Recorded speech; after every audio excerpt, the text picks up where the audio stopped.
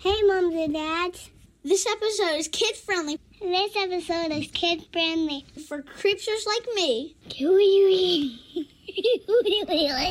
When you're alive, life can be fun. Go to the forest where the shadows do run. They're coming soon.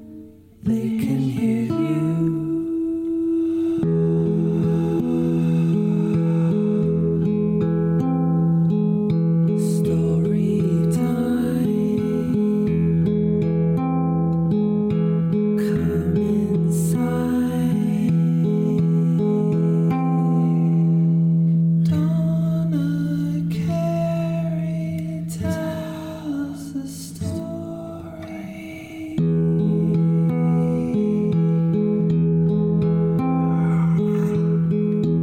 I'm Donna. And I'm Carrie. And we are Paranormal Chicks. And as you just heard, this is a kid-friendly episode. This episode's a little bit different. We just read a couple of stories from some spooky children's books. So there won't be any chitter-chatter in between. Like we said, kid-friendly. Okay, so the first story is from Out to Get You, 13 Tales of Weirdness and Woe by Josh Allen and illustrated by Sarah J. Coleman. This story is called Crossing. Owen hunched forward and tightened his backpack straps. Today was the day. He could feel it. He was finally going to beat his sister, Hannah, in their weekly race. Each Monday, on their way to school, he and Hannah would toe a sidewalk crack at the bottom of Mill Hollow Hill, ready themselves, and count down. 3, 2, 1, go. And then, like fired cannonballs, they'd take off. They'd churn their legs, pump their arms, and before they'd reach the top of the hill, some 100 yards ahead, they would both be huffing and panting. But always, Hannah would win. Just barely. It isn't fair, Owen sometimes thought. Hannah was 1 year and 18 days older than him, and that made her 1 year and 18 days stronger, 1 year and 18 days bigger, 1 year and 18 days faster. And every Monday for years, when she crossed that finish line, marked by one of those yellow and black school crossing signs, a fraction of a second before him, she chanted the same exact thing. "Girls always win," she'd say. "Girls always win." The crossing line at the finish line seemed to agree with her. There were 2 children on it, a girl and a boy, walking in a crosswalk, and a girl always just slightly in front of the boy, always a few steps faster, always coming in first, just like him and Hannah. But lately, things had been changing. He'd been gaining on Hannah, losing to her by less and less each week. He'd been getting faster and was inching his way to a win. His time was coming. He could feel it. "I can do it today," Owen thought as he and Hannah towed the line and started their countdown. 3. Owen's eyes narrowed. 2. He felt a kind of electricity in his arms and legs. 1. He took in a breath and held it. Go! He burst off the sidewalk crack perfectly, getting a quicker start than Hannah. He focused on the finish line, the boy and the girl in the yellow diamond sign. Something about those children pulled at Owen's eyes for a second. The sign felt different, wrong even. But Owen pushed the distraction aside and he told himself, go faster, faster. He fought through burning in his lungs and the aches in his legs. He focused himself. Still, Hannah crept alongside him, and his stomach sank. The sign was just 20 yards away, but Hannah sprang forward and edged ahead. Come on, Owen thought, trying to catch her. Go, go, go! But with only a few steps left, Hannah was definitely in front. Not by much, just a few inches. It's her longer legs, Owen thought. Her 1 year and 18 days longer legs, taking bigger steps. They flew past the sign. Again, something about the boy and the girl felt off, making Owen's skin tingle. But the race was over. He had lost by inches. He stopped, hunched forward, and rested his hands on his knees. Girls always win, Hannah chanted through her panting breaths. Girls always win. Wait a second, Owen thought, and goosebumps rose up his arms. He trudged back to the finish line. He stopped beside the sign's metal pole and looked up. No way, he thought. Because the 2 children in the sign, the girl and the boy, were not where they were supposed to be. The girl was not in front. Owen blinked and looked again, and it was true. The girl was not in front. The boy was. Owen's skin buzzed. Despite panting and sweating from the race, he felt cold all of a sudden. "Hannah, come look at this sign," he said. "Something's strange." "Oh, little brother," Hannah said. "There's nothing strange. I won, as usual." She blew her fingernails and polished them on the front of her shirt. Owen ignored her. He tried to put his most recent loss out of his head because something was definitely up. Definitely. "I mean it," he waved back at Hannah. "Come look at this." Hannah sidled up next to him. "Isn't that girl usually in front of the boy?" he pointed out. Hannah shrugged. "Well, she's behind him now. See?" He waited for Hannah to say something. She looked from him to the sign and back to him. "What's your point?" she finally said. Owen sighed. "My point," he lowered his voice, "is that the sign has changed." "Changed?" She looked at the sign again. "You get weirder every day, little brother." But the buzzing on Owen's skin quickened. His heart thudded. Owen tried to call up a picture of the sign from his memory. He passed it hundreds of times, maybe thousands, and the girl had always been in front of the boy. Hadn't she? That was what bothered him about the sign all these years. The girl, always in the front, like Hannah. Could he have been wrong about the sign all this time? "So the city put up a new sign," Hannah said. "Big deal. Can we go now?" Hannah let out a frustrated puff of air. "If I miss another history quiz, Mom will kill me, Owen. She'll just kill me." "But," Owen said. And then a car stopped in the crosswalk. The driver, an older woman in a bathrobe and hair curlers, waved them across. Hannah stepped into the street. Owen followed reluctantly, but he turned to look at the sign once more. One of its bottom corners was slightly bent, and a little crack ran through the yellow and black paint. A small divot pockmarked the top of the sign, like it had been hit by a rock. Owen shook his head. Hannah had said the sign was new, but the cracks and pockmarks and bent corner told Owen the truth. This sign was old. At dinner, Owen chewed his burrito slowly. "You're quiet," his mother said. "I'm thinking," he answered. He considered telling her about the sign, asking her which kid was supposed to be in the front of the school crossing sign, the boy or the girl, but he didn't want to bring it up again in front of Hannah. She'd tell him he was acting crazy, and she might even tell their parents that she'd beaten him yet again that morning. So he decided to stay silent. Maybe Hannah was right after all, and the sign had been replaced. Not with a new sign, but with an old sign, a recycled one. But would the city have done that? Or maybe something was happening, something strange. Maybe that boy now in front was kind of a prediction or a premonition. Yeah, that's the word, a premonition of things to come, of him finally winning. He shook his head and gulped down his milk. No, he told himself, that's crazy. More likely, he'd just been wrong about the sign for years. Probably the boy had always been walking in front, and he'd been seeing it wrong all this time. That was all. Owen closed his eyes. He tried picturing the sign, going back to his memories to get a clear view of it. But everything felt fuzzy, confused. Which kid was supposed to be in the front of the school crossing sign? The boy? The girl? Thinking about it, Owen could see it both ways. The next morning, Owen hooked his thumbs in his backpack straps and walked quickly up Mill Hollow Hill. "Hey, wait up," Hannah said as Owen pulled away. "It's not a race day, you know." At the top of the hill, Owen stopped. In the sign, the girl was back in front of the boy. They had switched again. It couldn't be. "Hannah," Owen said, "think hard. Is this what we saw on the sign yesterday?" "You've got to be kidding me," Hannah said. Owen spoke low and tried to make his voice sound serious.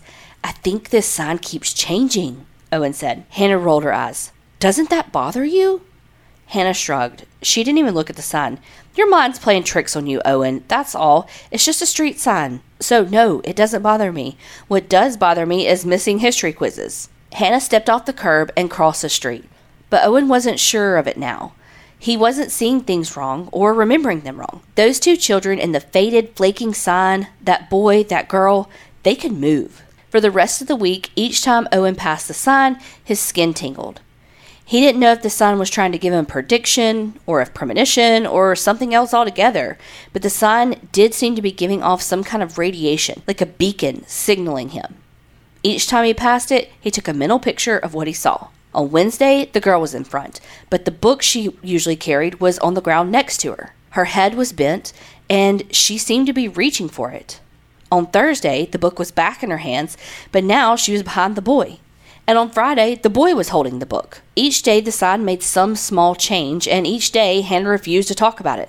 "It's a stupid sign, Owen," she said, throwing her hands up the last time he'd mentioned it. No matter how much he begged, Owen couldn't get her to look at the sign.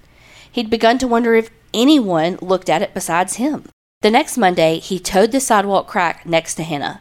He tried to put the sign out of his head, but he couldn't help peering at it, 100 yards away. He couldn't make out the boy and the girl from so far away, so he couldn't see how they'd changed this time. While he was squinting ahead, Hannah started the countdown. 3, 2, 1, go! She burst ahead of him from the start. No, he thought, not again. He hadn't been ready. He'd been so distracted by the sign that he'd forgotten to tighten his backpack straps, so he ran and his backpack flumped on his shoulders. He churned his legs, pumped his arms, but it was no use. He never even got close to Hannah. She'd beaten him by at least 5 steps. Instead of running hard through the finish, Owen slowed and stopped beneath the sign. He slid his backpack off his shoulders and dropped to the sidewalk. The boy and the girl were back to normal. The girl in front, the boy a few steps behind. The sign was ordinary, regular. "This again?" Hannah said. "Owen, you're imagining things." "I'm not." Owen shook his head. "But you can go on ahead. Go take your history quiz." Owen touched the sign's cool metal pole. "Whatever," Hannah said.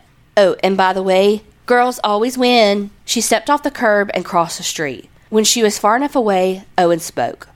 "I see you," he said to the boy and girl. "I know you're in there." He waited. The sign did nothing. "Move," he said, but the sign was just a sign. "Come on, move." Nothing happened. "What are you?" The late bell rang. Owen sighed and picked up his backpack. He took 2 steps, turned, and peered one last time. He choked on his breath. They moved. The boy and the girl, right as he'd been standing there.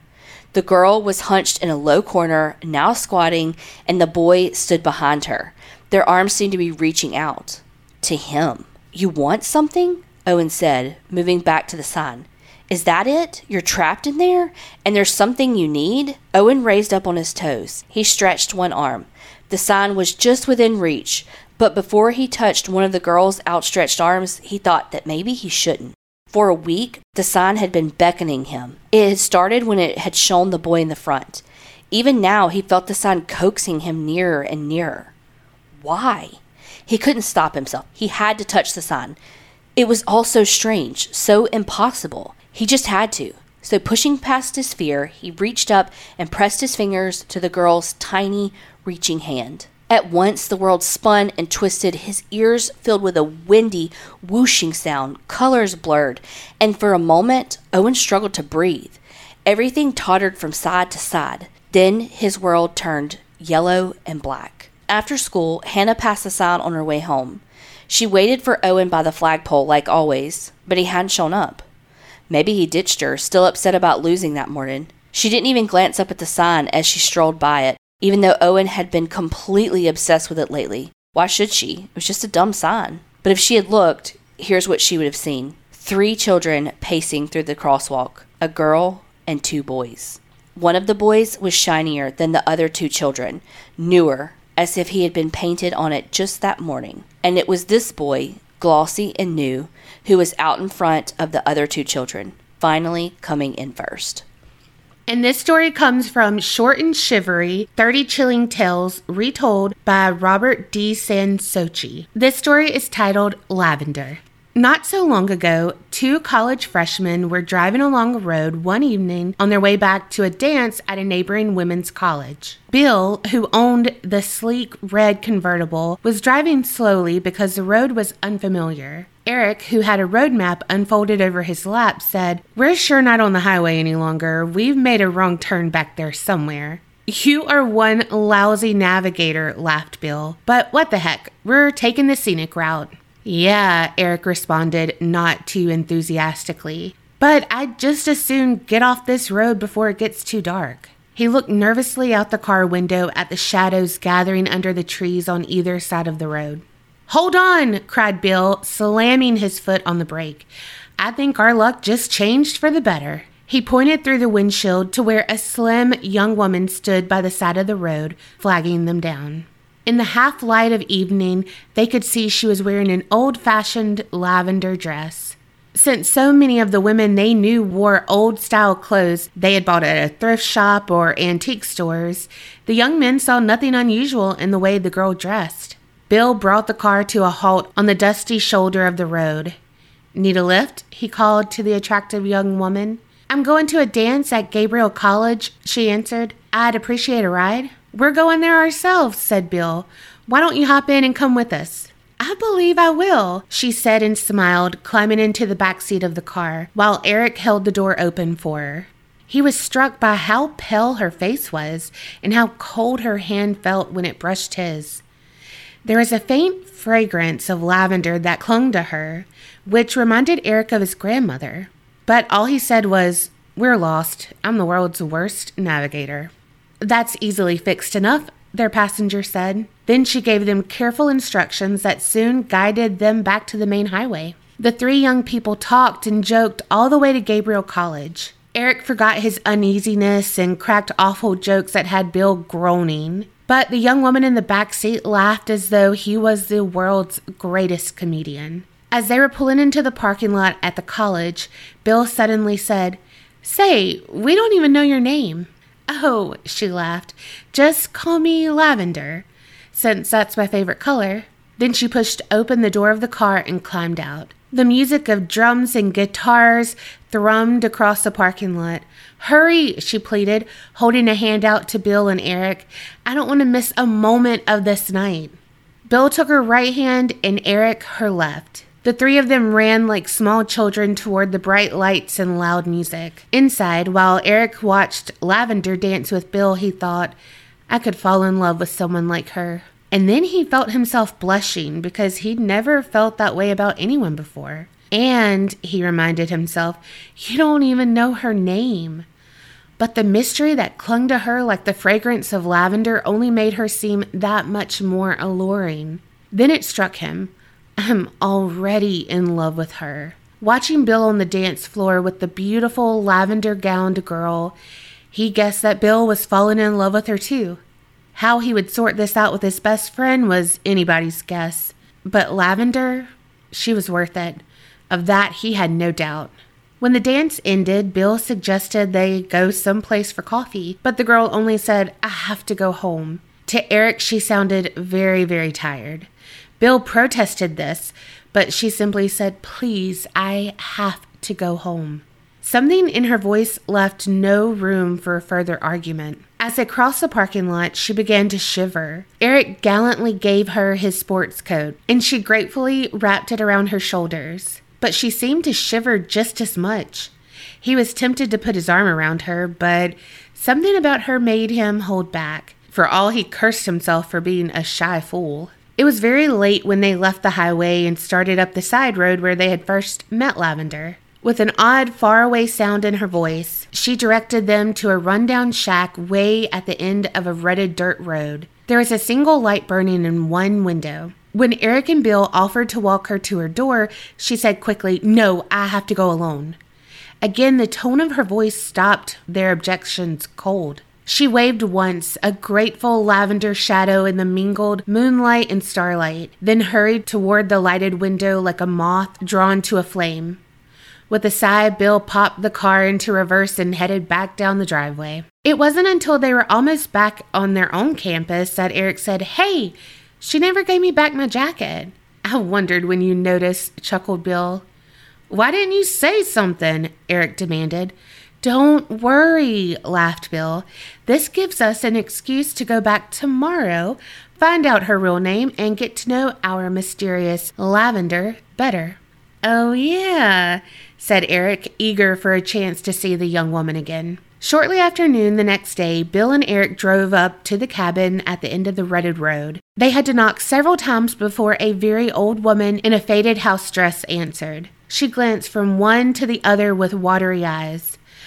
We've, come to see a young lady who calls herself Lavender, Bill explained. The old woman shook her head. I don't know anyone named Lavender, she said.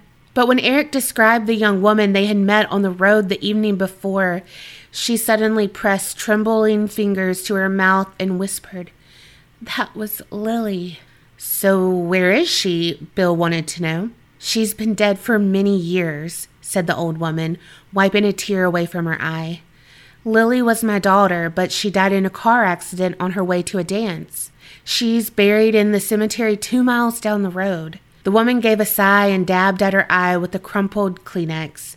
You're not the first to see her. She often tries to come home. I leave a light burning all night, every night, just hoping some night she'll make it all the way back to me. But that's never happened. But, Eric started to say. Bill grabbed him by the arm and steered him back to the car. When he had pushed his friend into the front seat and started the engine, Bill said, "Don't you see? It's a joke. She doesn't want to see us anymore." So she put the old woman up to telling that story. We had been given the brush off, so let's forget the whole thing. "But my coat, you needed a new one anyway," said Bill. "I'm not going back to that dump ever again. I know when I've been had." They drove for a while in silence. Suddenly, Eric shouted, "Stop! Pull over!" Startled, Bill did as his friend said, bringing the car to a halt outside the walls of a small country cemetery. Before Bill could stop him, Eric had leapt out of the car and run through the rusted iron gates that hung ajar. With a soft curse, Bill shut off the engine and climbed out. He caught up with Eric as his friend was walking up and down rows of gravestones, reading each. Abruptly, Eric stopped, pointing at a small white gravestone. "What?" Bill began, but he fell silent. Engraved on the tombstone was the name Lily Abbott. The dates inscribed showed that the woman had died more than 30 years before. Lying neatly folded on the grass below the stone was Eric's sports coat. "It's a trick," Bill said weakly, but neither one of them believed it. Thank y'all so much for listening with your kiddos and sharing a little bit of the spooky season with them. Hopefully you liked the kickoff to the 13 Nights of Halloween. Thanks so much for listening and supporting us. And remember, Creep it real and don't get scared.